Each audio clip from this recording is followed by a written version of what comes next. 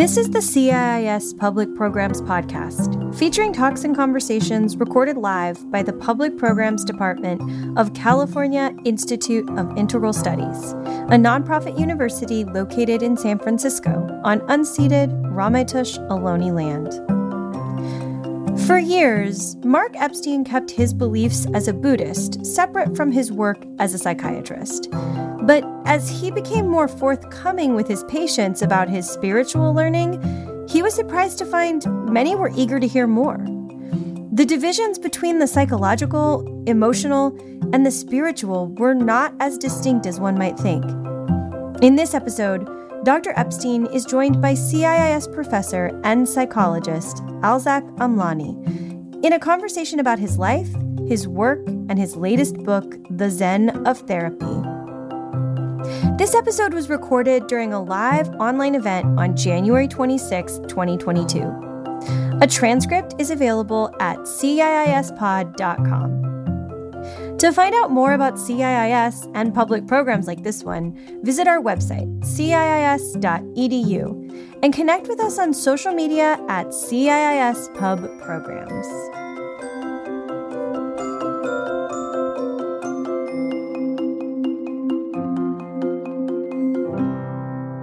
Hello, Mark. It's great to see you. Hello, Alza. And it's really a delight to have you here at CIIS, especially after your accomplishment of your most recent book. I've read and actually included some of your other books, Going on Being and Thoughts Without a Thinker, in some of my classes. So I'm excited that I've got another piece to work with now.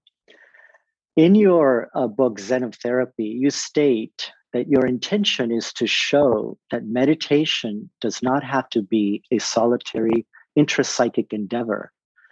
We can also work interpersonally, and to demonstrate that emotional life, rather than being a distraction, can serve as a critical doorway to spiritual understanding.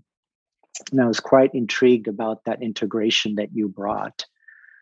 There's such a complexity and richness in how you take us into the room with your patients and how you weave your psychotherapeutic work, primarily from Western psychoanalytic approaches, as well as your Buddhist meditation and study over the last 30 years.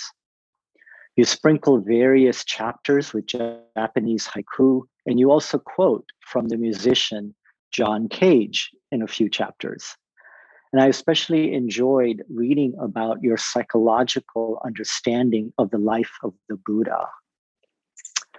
Maybe you could start with this larger context and how these various streams have come together for you, especially in writing this book. I'd be happy to. I'm not sure that everyone who's listening knows my background or anything, so that I think it might be helpful just to start with a little bit of that material. This kind of strange thing and the unique thing about my experience is that although I am a traditionally trained psychiatrist, which means I went to medical school, et cetera, I was immersed in Buddhist thought and Buddhist practice from a very young age, way before I decided to become a psychiatrist. So I was, fortunate enough to be exposed to Vipassana meditation, mindfulness meditation, teachers like Joseph Goldstein, Jack Kornfield, Sharon Salzberg, Ram Dass, starting in my early 20s, and traveled in Asia with all of them to meet their spiritual teachers and so on. And then went from that experience, doing a lot of silent retreats, as many as I could manage to integrate into my life at the time. I went from all of that to medical school and then to training as a psychiatrist. So all of that training, which I had under the umbrella of a lot of very good traditional psychoanalytic psychotherapists, I looked at that training always through a Buddhist lens, because the Buddhist psychology was already, that was the first thing that I found that made any sense to me.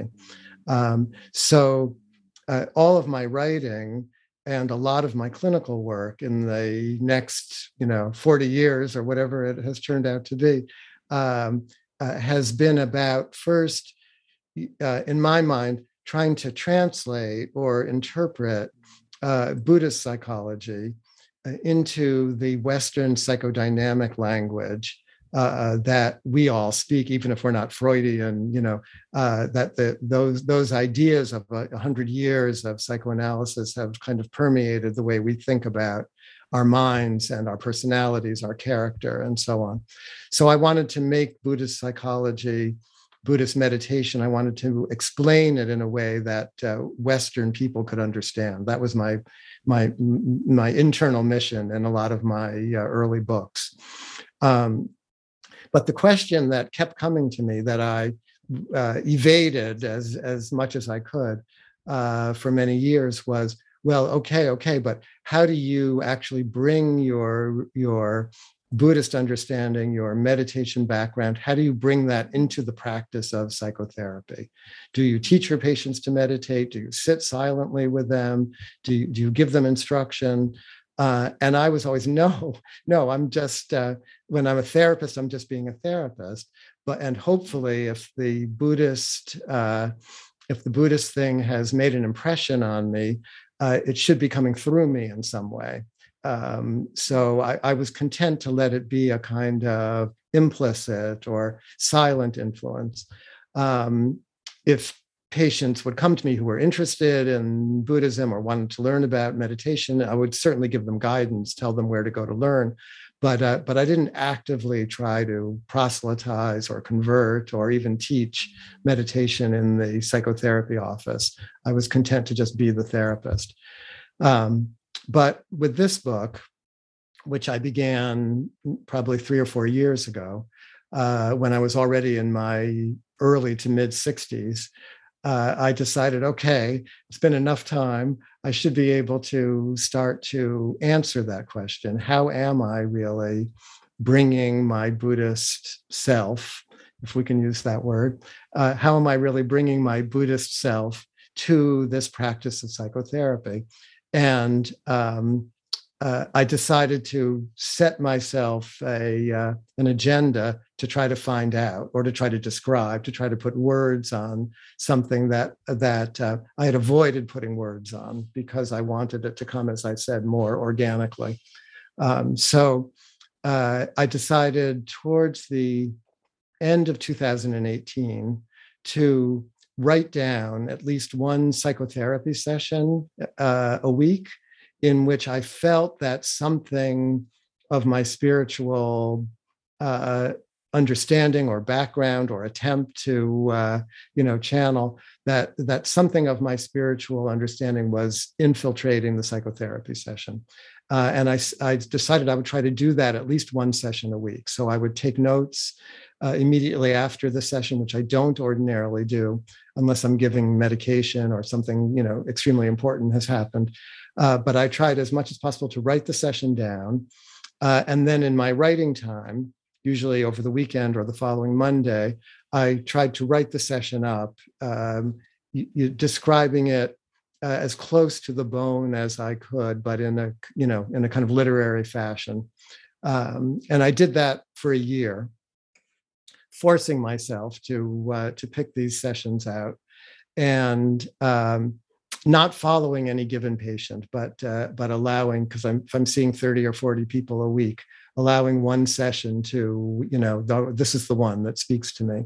So at the end of a year, I had a kind of mosaic or a collage or a kaleidoscopic version of, 1 year's worth of therapy in my office. And then I started to read through the sessions, which I hadn't done for the entire year, to see what I might discover from what I had recorded, and that was the beginning of this book. That then I can go on talking. I hope hopefully you have other questions that I'll give you time for. But absolutely. after going through the year's worth of sessions, I took that stack of material and showed it to the editor that I have at Penguin, who did my last 2 books, to ask her if she thought there was something of interest here. And she read through it and she said, yeah, I think there's something here. People will be interested in this, a therapist kind of showing what goes on, like in treatment or something. But she said the only real through line is you, because you're not following any individual cases. So she suggested that I go through and write like a reflection or a commentary on each session, showing more about what was going through my mind, what I was seeing, what I was thinking in each session. So I always listen to her because she only gives me very tiny bits of advice, which are usually correct. And then COVID hit. So it so happened that this year of recording these psychotherapy sessions turned out to be the last year before COVID. So everything went remote. I had a record of the last year of face-to-face in-office psychotherapy, and then I was in quarantine, with this project. So it was a very good time. It was like being on retreat, like a writing retreat. And I really spent time with going through the sessions and thinking about what might have happened and what I was seeing. And meanwhile, the seasons were passing. It was like, winter and then spring. And I'm really noticing I'm in the country and, the clouds and the flowers and the summer and fall. So each session started to look like a Japanese haiku, because in the tiny details of the session, I started to see, there's so much happening. So that's where the Zen of therapy, which is the title of the book, that's where that started to come in. So that theme of looking at the tiny details and seeing, the whole world, I started to tap that, and then I let myself bring in all the other important influences that have been with me for many years now. So including the composer John Cage, the British pediatrician and psychoanalyst Donald Winnicott, Ram Dass, the Dalai Lama, Joseph Goldstein and Jack Kornfield. There's a British writer, Adam Phillips, who's influenced me a lot. So the book became a kind of woven tapestry of all of these influences on my way of thinking and working. And that's probably enough as a first answer. We could talk about it more. That's beautiful.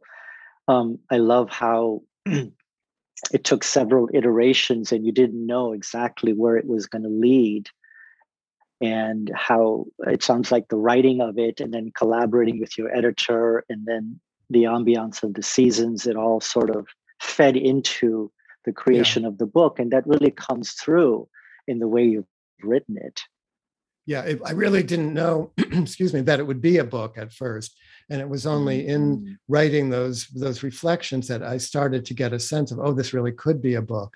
And it really was interesting for me. Like how am I bringing a Buddhist sensibility to what I'm doing? I started to pick out some of the important themes in for me in what that might mean.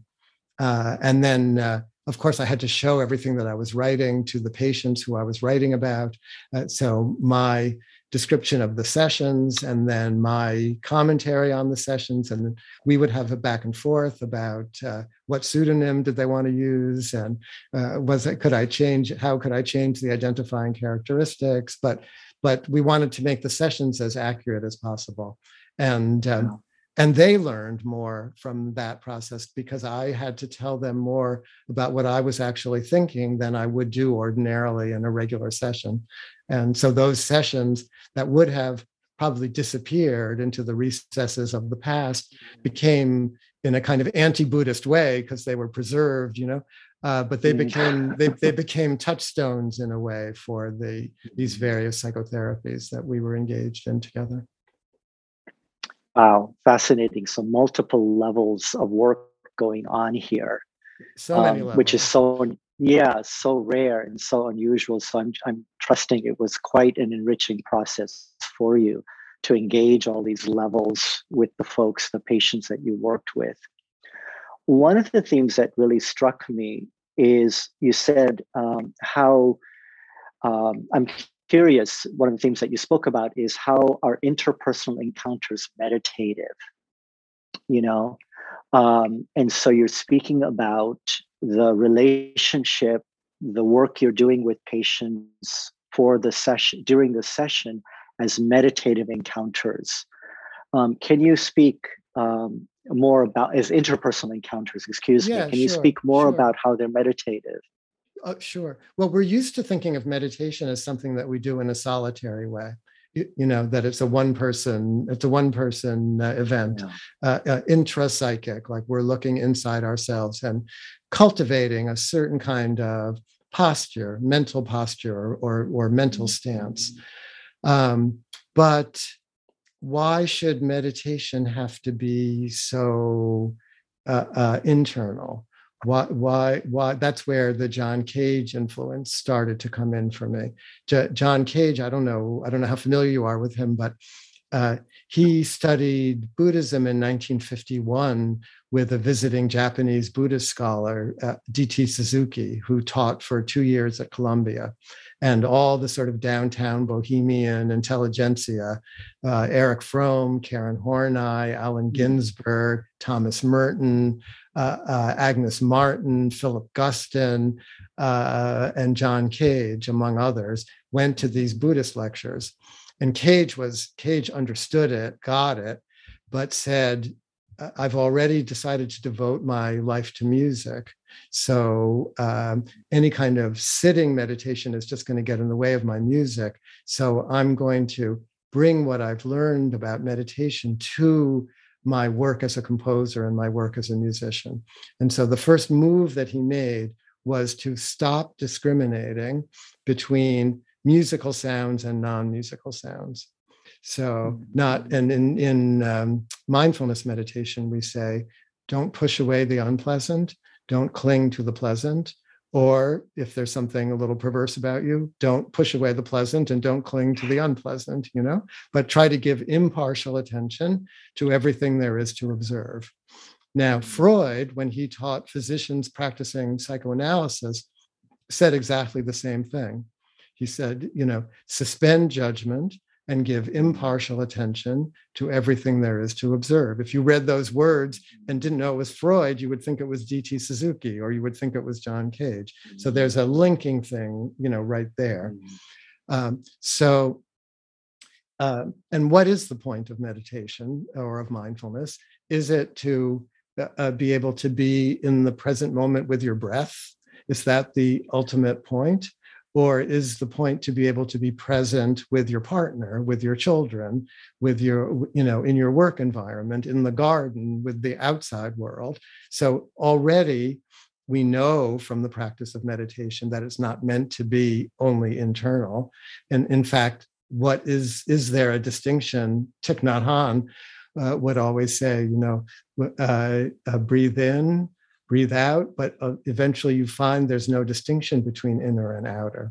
So why not bring that attentional posture, that attentional attitude that we learn from meditation? Why not bring that to the practice of psychotherapy?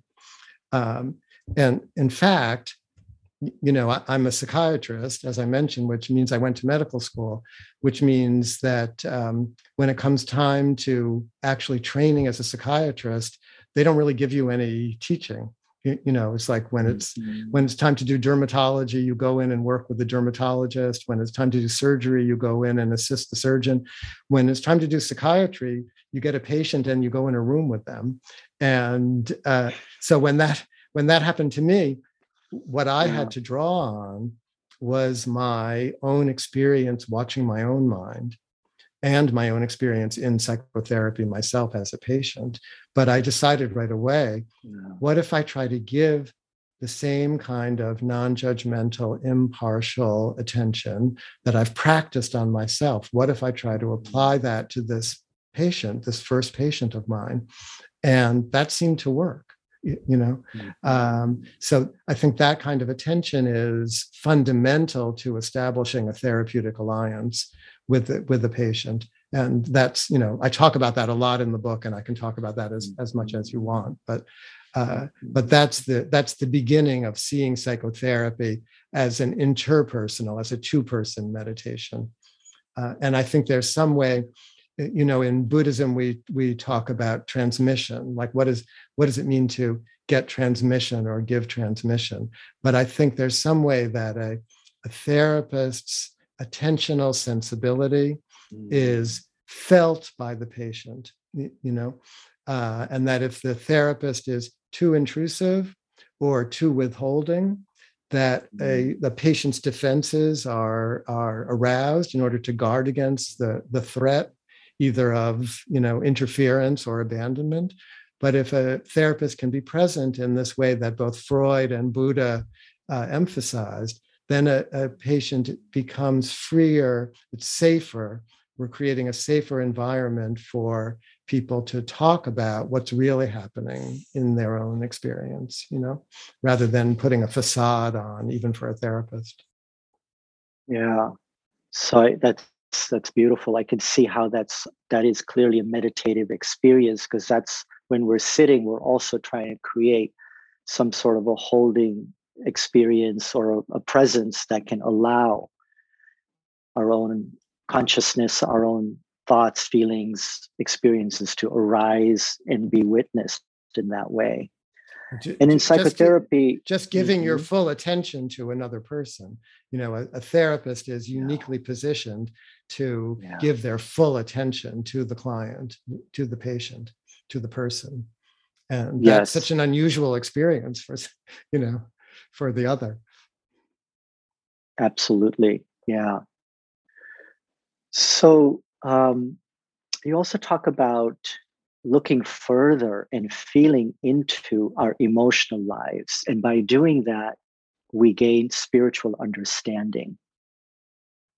And I so appreciated that, because you're again linking our own psychological material, our reactivity, our emotions, that they need to be held, they need to be seen, they need to be witnessed in the way you're talking about by a therapist or by another.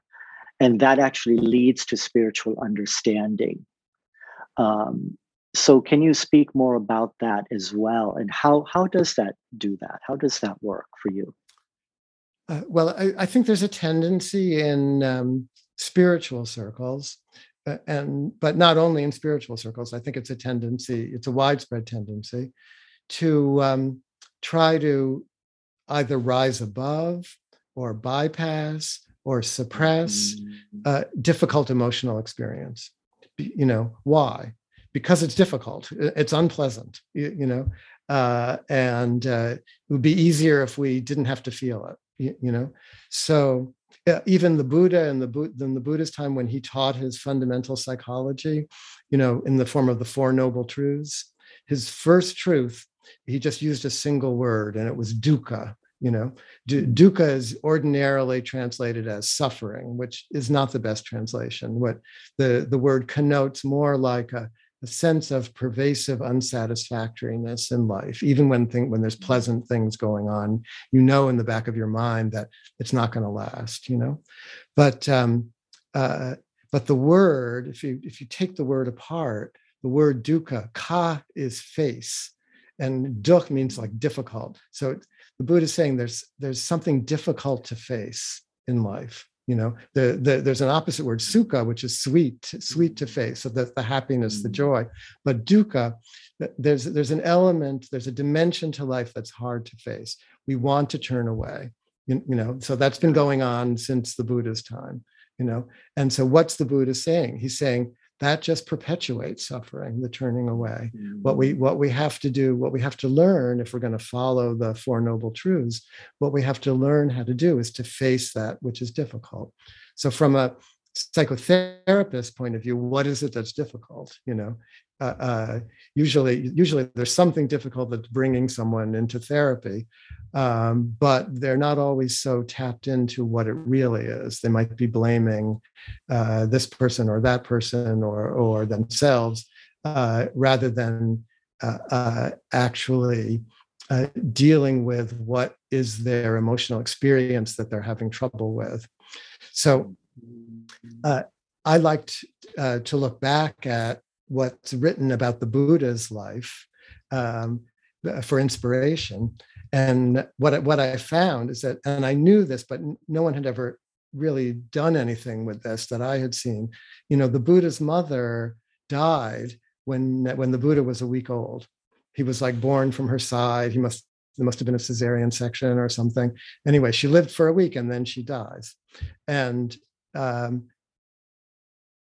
Buddha, when he gets to be 29 years old, he replicates his mother's abandonment of him by leaving his wife and newborn child and going off to the forest to seek his enlightenment.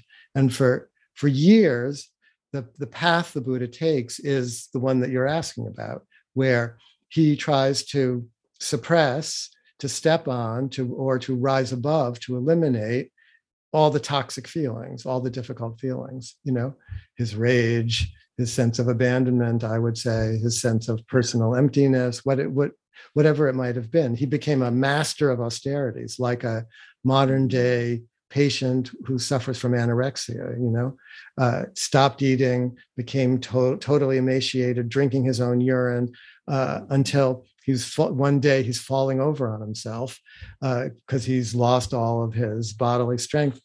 And then he has a childhood memory, the only time in the story of the Buddha's life where a childhood memory comes into play. And he remembers a joyful feeling of when he was a boy, sitting under a rose apple tree, it said, watching his father plowing in the fields. So I take that as like a Winnicottian idea of like a child who knows his father or mother is in the distance, but is left alone enough to go off into his or her own imagination. So he's sitting under the tree. He's blissing out. He has a joyful feeling, and he remembers that feeling.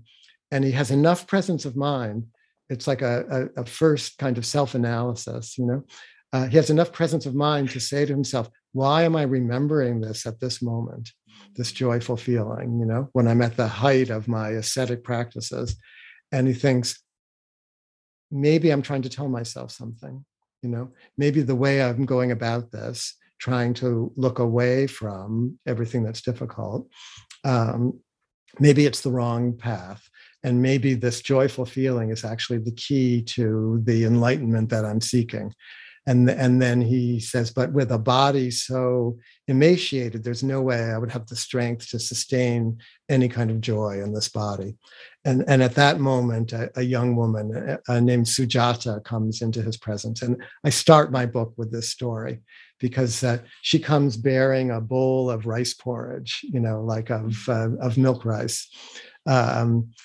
Because she thought her nursemaid told her that there was a spirit under this tree that she had gone to wanting to get pregnant, and she had left an offering for this tree spirit and then had conceived. And then her assistant told her, I saw the spirit, he's there. So she comes with milk rice for the spirit, but it's the Buddha.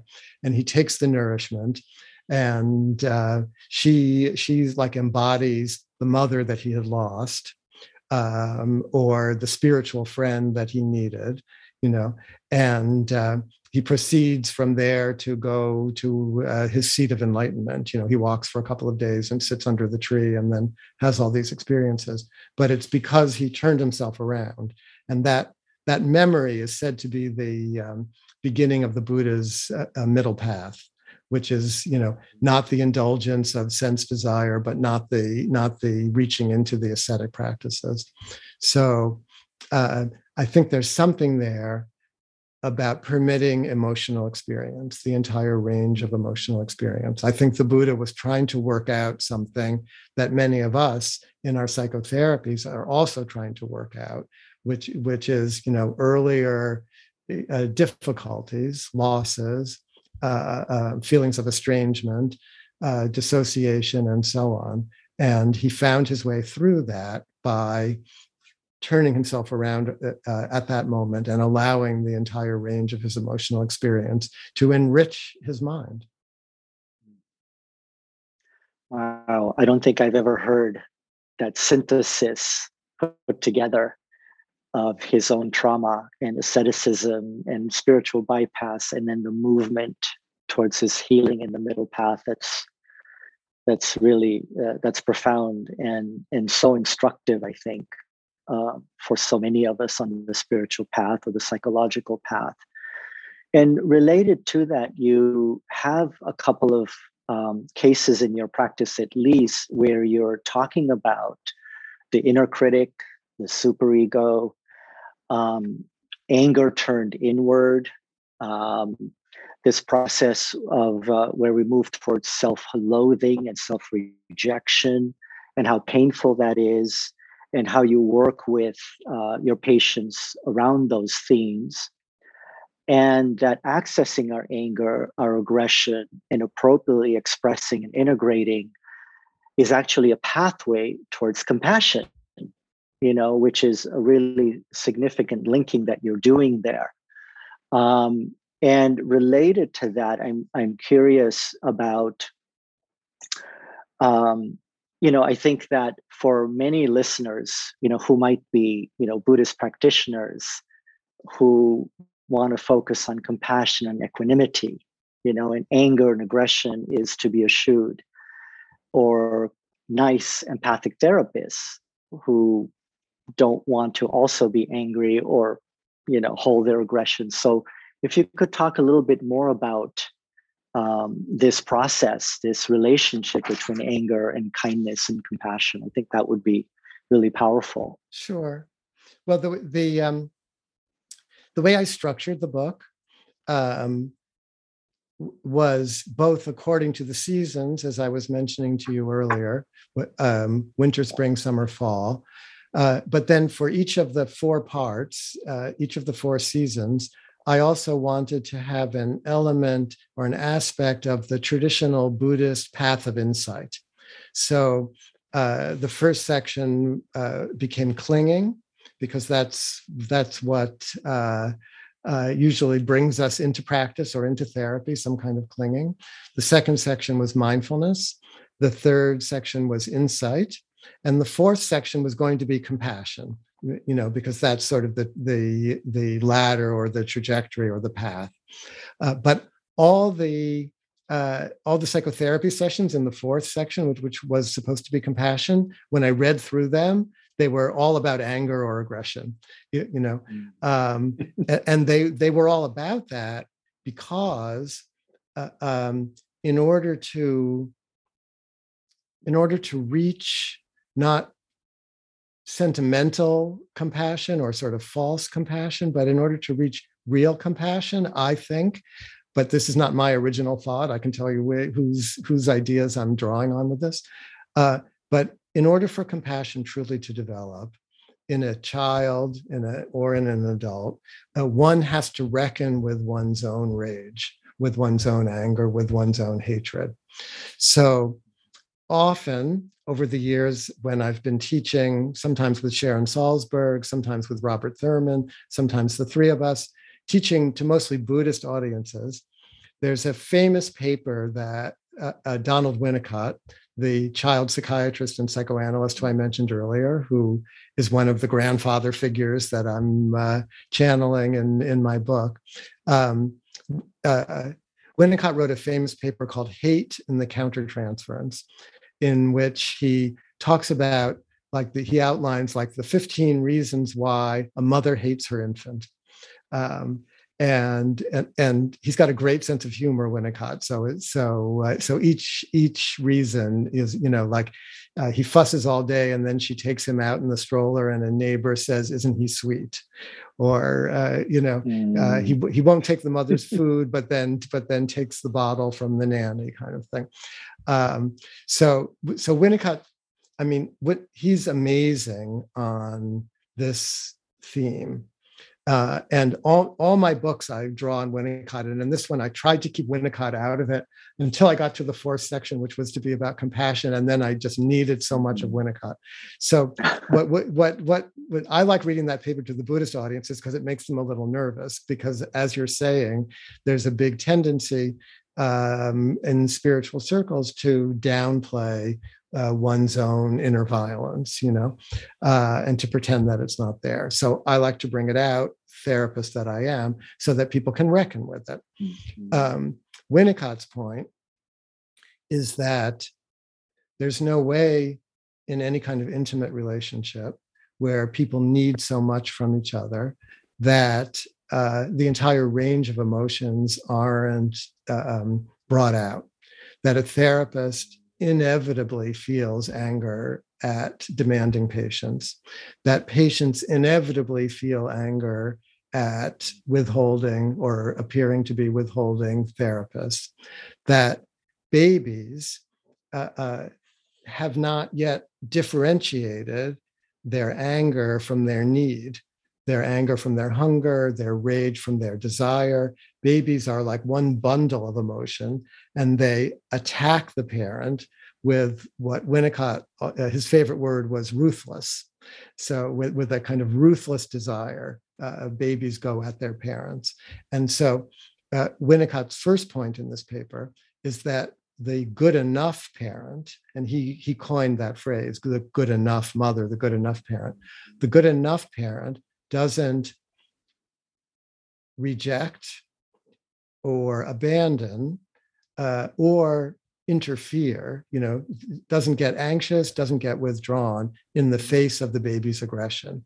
That the good enough parent is able to, kind of jostle, tease, hold, reassure, like, I know you're upset, but what is it you need? We just have to change you. Are you hungry? It's okay. The good enough parent, the devoted parent, in Winnicott's view, is able to create a good enough holding environment that the baby doesn't get the feeling that their anger is so destructive, so overpowering, that they will destroy the very person who they need the most. So anger gradually gets integrated into the whole range of human experience rather than becoming the great destructive emotion that we all fear that it is. So Winnicott says something similar is going on in the therapeutic couple, something similar is going on in our intimate relationships, and that in the childhood version, when the growing child starts to realize that the mother and father are going to sometimes disappoint him or her, that actually they're not under the baby's omnipotent control, that they're going to be let down or disappointed sometimes, but that the parents will come through. The baby starts to get the sense of the parent as having their own self, their own separate self, not being under their total control. And that is the seed of compassion, because the baby can start to understand that, oh, there's another person there, another person separate from me, but like me, but different from me. And that therapy provides another version, another attempt to make that leap from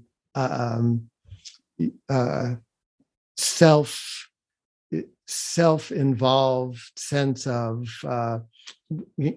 why am I not being attended to the way I need to be attended to, oh, I understand, you're like another person, you're separate person. That's the seed of kindness, the seed of empathy, the seed of compassion. Beautiful. Yeah. So you, in one of your chapters, there is one of your patients who is seeking a particular kind of healing understanding, I think, from his parents. And if I recall, you're recognizing that he may not get that from his parents. And then you go further and you say something like, you're the healer. And I wrote it down, if I can just spot it. Here it is. That you're saying you don't need healing, that you are the healer. And then you evoke the Buddhist bodhisattva of compassion, Kuan Yin, meaning she who hears our cries, and you explain that. So I was really struck by how you helped him take that leap potentially, from somebody who was identified perhaps with his emptiness, with his needs, with his woundedness. Well, no, towards... it's more intense than that. So this case you're referring to it's the first case that I wrote down, even before I had set the agenda for the entire book. So the patient in question was the child of two Holocaust survivors. Each parent had a family in the old world, children, husbands, wives in the old world, who had been eliminated, destroyed, killed, murdered in the concentration camps. And they had met in a displacement. The parents met after liberation. They walked from the camp that they were released from in Germany. They walked to France, and then they came to America. And then they had this man who became my patient. So he grew up in the shadow, with the horror, untalked about, rarely talked about, horror of both of his parents having lost their children. He and his sister, born after the war, were all they had. But he had the sense of this incredible grief in both of his parents that he could never reach, because they had to keep it. They were doing their best, I think, and he thinks, to just to go on being, So his cry, when he was a boy growing up, he would always ask his parents, "Was I a good boy today?" Because he could sense their suffering, and as children often are. He was taking responsibility for the parents' suffering. So he couldn't understand the Holocaust. He didn't know about none of that could have made sense to him. So he just felt their pain and then was trying to be trying to be a good boy. By the time he came to therapy, and he's like in his 50s or whatever, his plea to me, which you were referencing, was, will I ever be healed? When will I ever be healed? Because he was carrying this pain, not just his pain, the generational pain, the pain of his parents, now deceased. Will I ever be healed? So my improvisational response to him, not thought out in advance, but I had heard this cry from him in other sessions. My response on this day was, you don't need to be healed. You were the healer. There you came, the child, your parents lost all those, their sons, their daughters, then what a miracle you must have been, and so by turning it that way, and then I told him about Kuan Yin, like I said, you're the bodhisattva, you're already a bodhisattva, and he didn't know what that was, a bodhisattva. So I said, do you know about Kuan Yin? No, he didn't know about Kuan Yin. So Kuan Yin, in Tibet, Kuan Yin changed gender and became Avalokiteshvara with 1,000 arms. And each arm was meant to reach down and pluck a suffering being, from samsara and pull them, So I was like, you came down, you came to help your parents, Kuan Yin, she who hears our cries. You heard your parents' cries and you came. So that was helpful to him, and now he's told me he has Kuan Yin statues in every room of his house and office. Really? So, yeah. Mm-hmm. Yeah. Yeah. Is there any paragraph or two that you would like to read from your book that you'd like to share with us tonight, that pops up in this moment, or that you have that you'd like to share? Curious. Well, the Zen thing in the book, the Zen of Therapy, Uncovering a Hidden Kindness in Life. That's the book's title. So I was no scholar of Zen when I started the book, but in that COVID time when I was writing the reflections, I started reading a lot of Zen poetry and books about Zen koans and so on. And I found one book. You might know that. Do you know John Tarrant? He's a West Coast guy.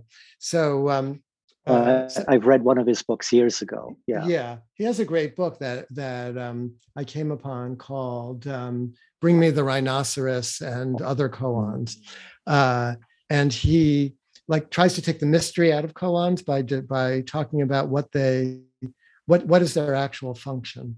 And so I lifted from his book.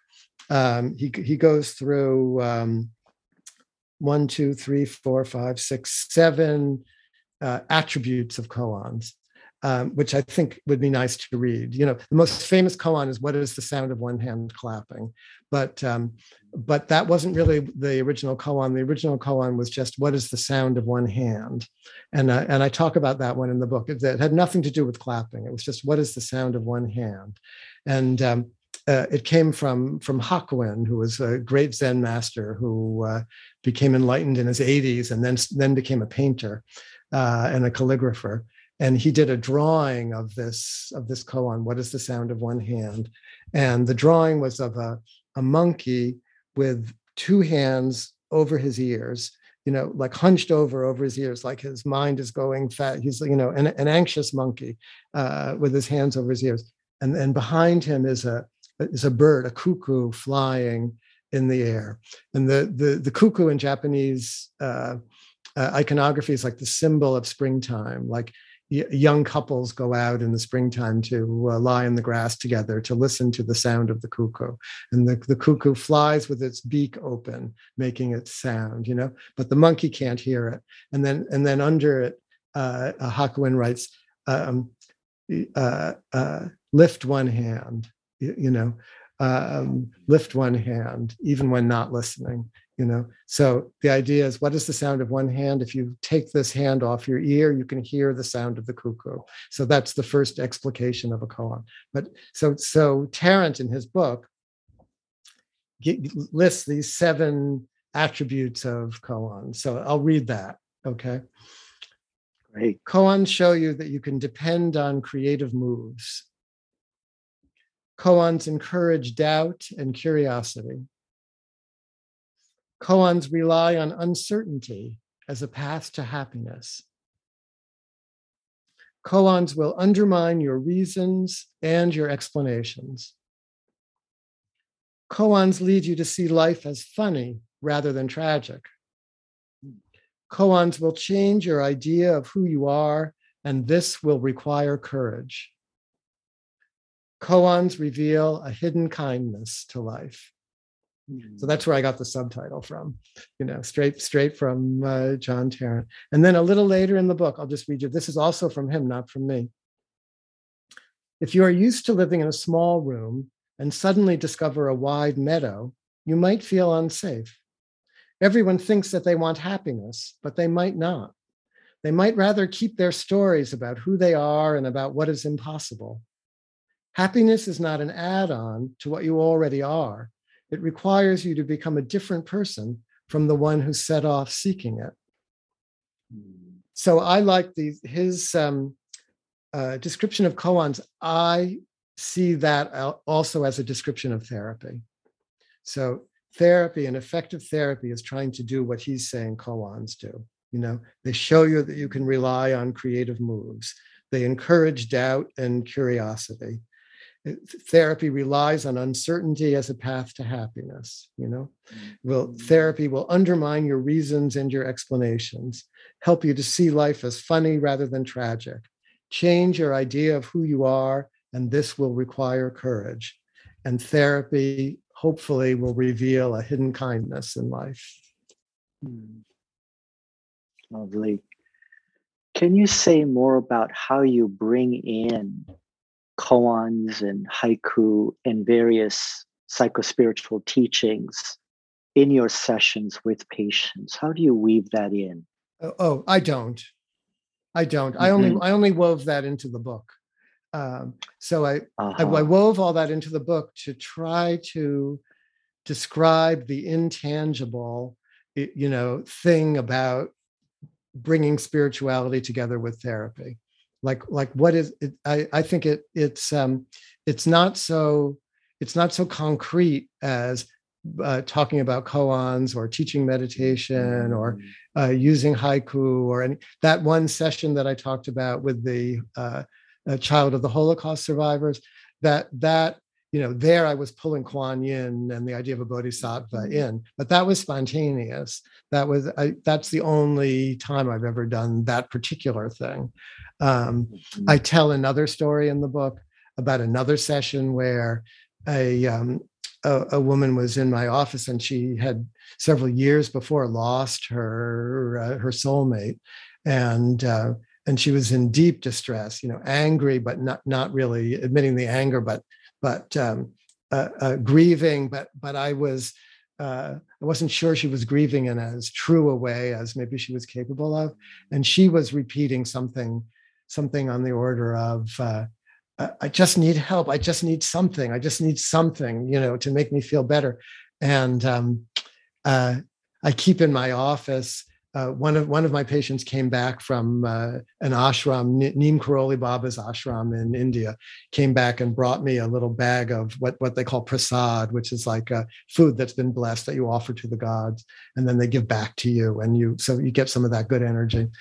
So I keep it hidden in a ceramic jar on my bookshelf.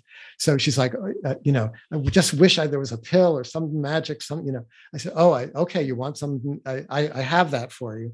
And I went and got some of the prasad opened the jar and took it out of the cellophane, and gave it to her. And she's like, what is this? Is this like some psychedelic thing? Or no, it's like a sugar pill.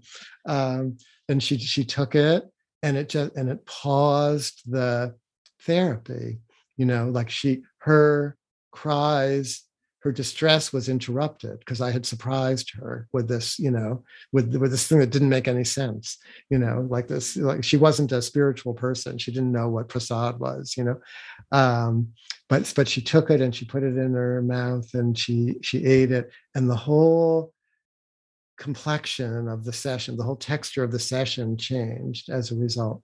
And then she went home, and that night she sent me an email saying, I don't know what that was, but that placebo medicine of yours, but you should give that to all of your patients. It really changed something for me. And, then when I wrote the session up and we had a nice back and forth about that, where that became like a motif or something for her. So, various ways like that. But that again, that was, that's not something I thought about in advance. It's like I'm trying to pull on whatever I can to help the people who are under my care.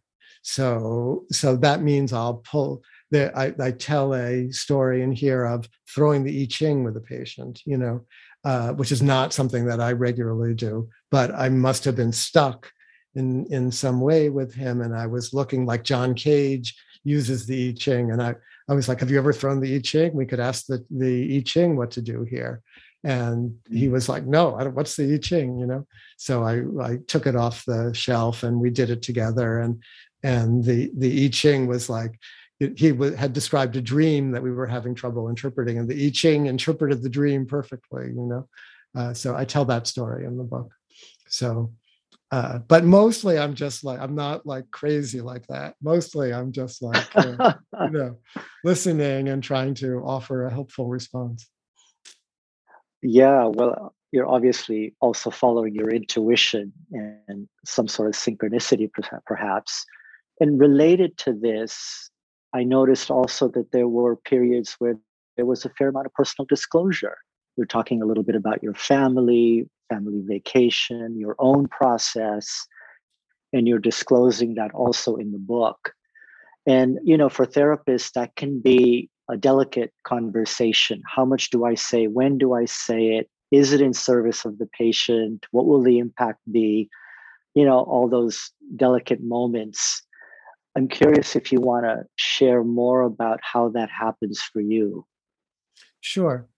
Well, I'm very aware of all that the conversation about personal disclosure and so on, and all the caveats around that.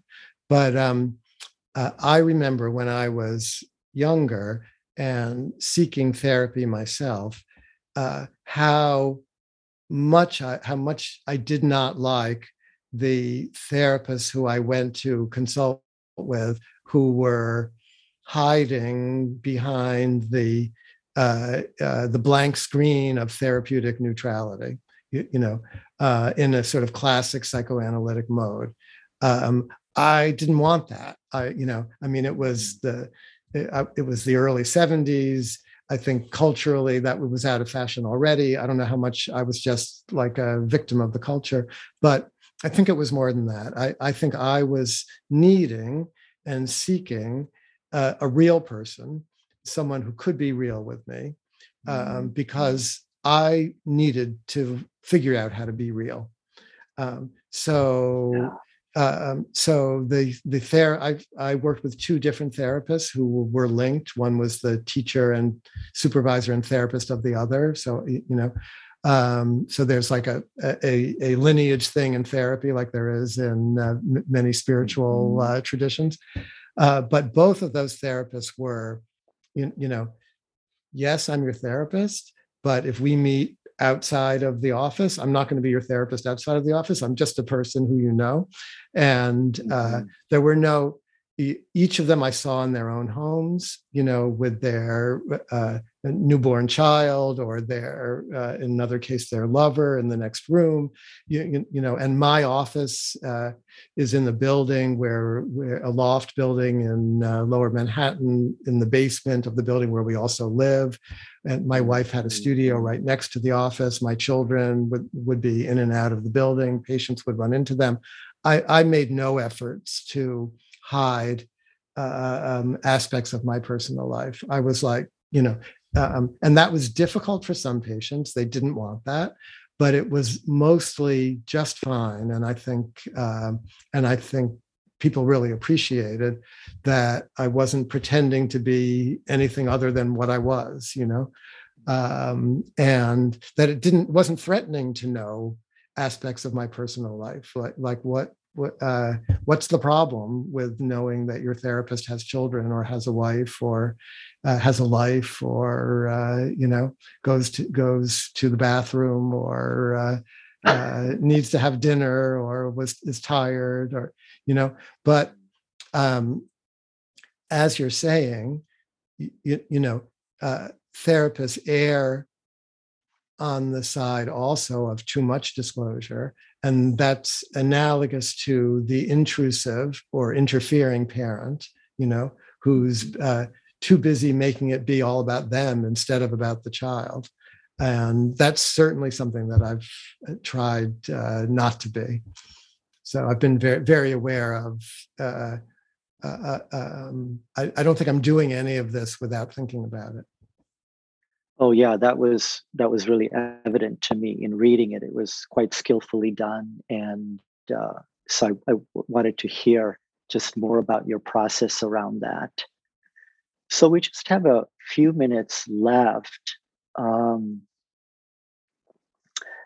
You end the book with your chapter called Kindness, and you take this trip to Hawaii to spend some time with Ram Dass after not having seen him for, I think, a few years. Oh, yeah.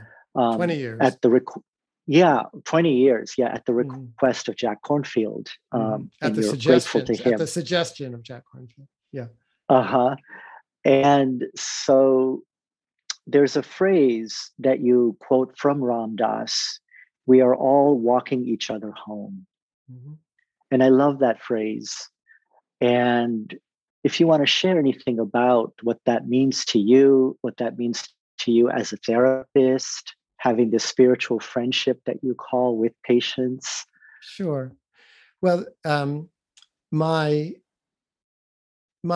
friendship with Ram Dass, he was both teacher and inspiration and friend to me. I wasn't he had much better friends than me, but we did have a friendship that stretched over 40 years.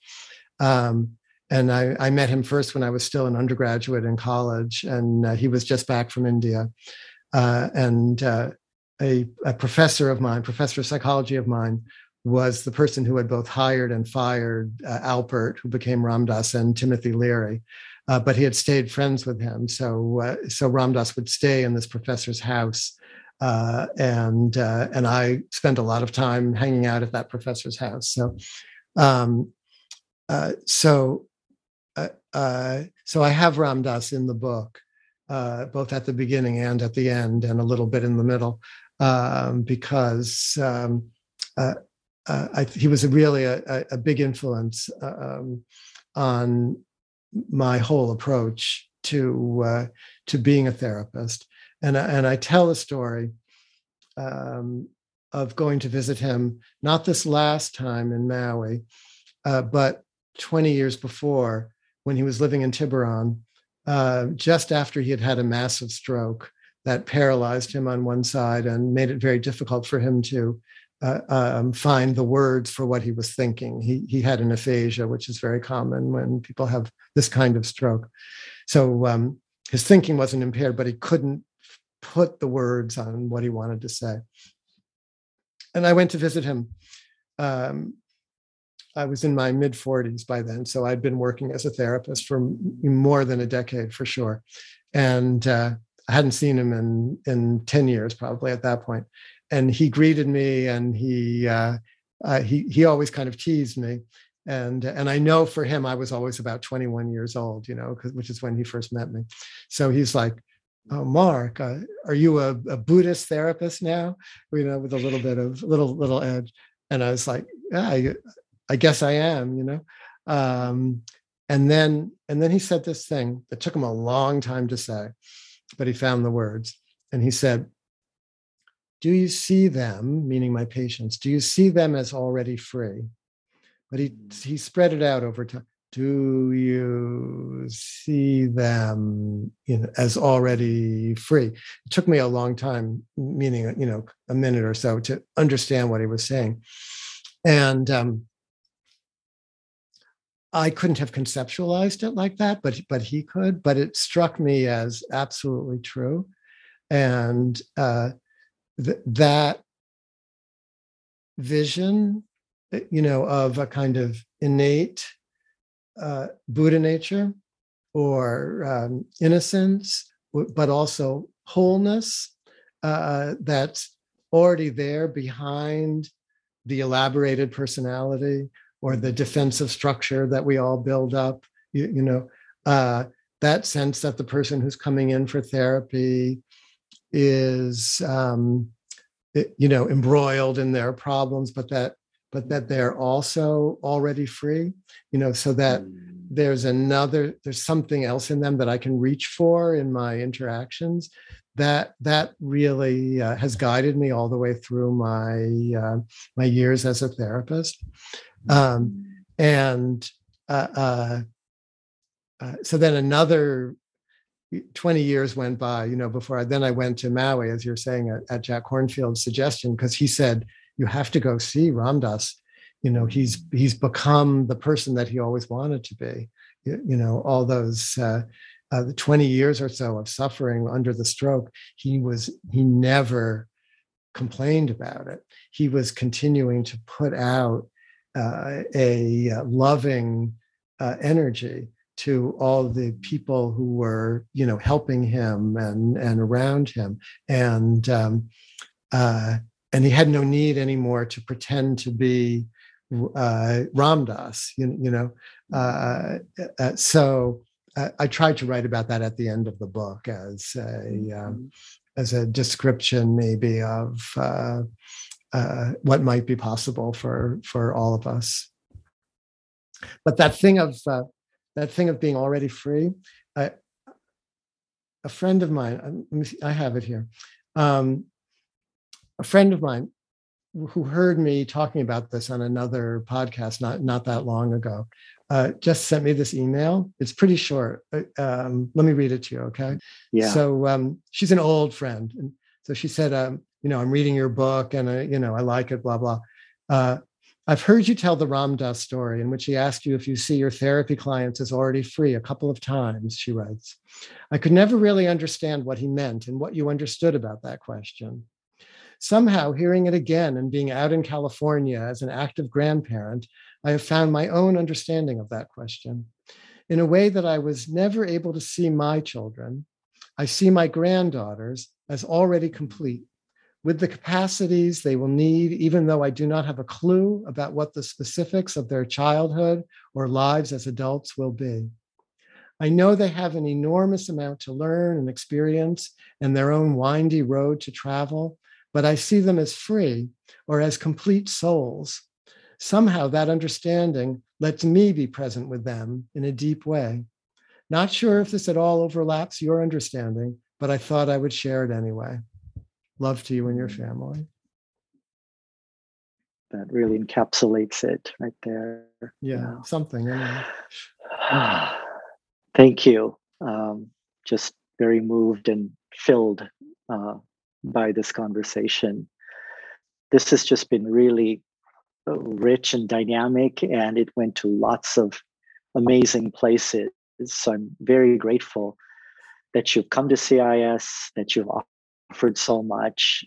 There's a lot to unpack here. The book has about 50 or so, I think, chapters of different folks. Some repeat, short little chapters. Don't worry. Yes, 2 to 4 pages about. Yeah. So they're pithy and loaded with experience and information. So I'm grateful to have met you and to have had a conversation with you and learned from you. And so maybe you want to say some closing words before we fully end, Mark. Well, I've just always wanted to come to CIIS, so I'm almost there. And thank you for having me, at least virtually.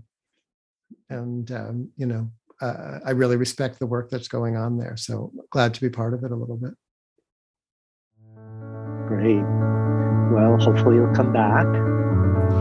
Thank you for listening to the CIIS Public Programs Podcast. Our talks and conversations are presented live in San Francisco, California. We recognize that our university's building in San Francisco occupies traditional, unceded Ramaytush Ohlone lands. If you are interested in learning more about Native lands, languages, and territories, the website native-land.ca is a helpful resource for you to learn about and acknowledge the Indigenous land where you live. Podcast production is supervised by Kirsten Van Cleef at CIIS Public Programs. Audio production is supervised by Lau Barrere at Desired Effect. The CIIS Public Programs team includes Kyle DeMedio, Alex Elliott, Emlyn Guinea, Jason MacArthur, and Patty Fort.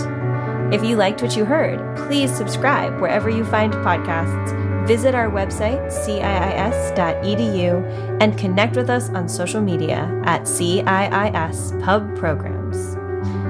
CIIS Public Programs commits to use our in-person and online platforms to uplift the stories and teachings of Black, Indigenous, and other people of color, those in the LGBTQIA+ community, and all of those whose lives emerge from the intersections of multiple identities.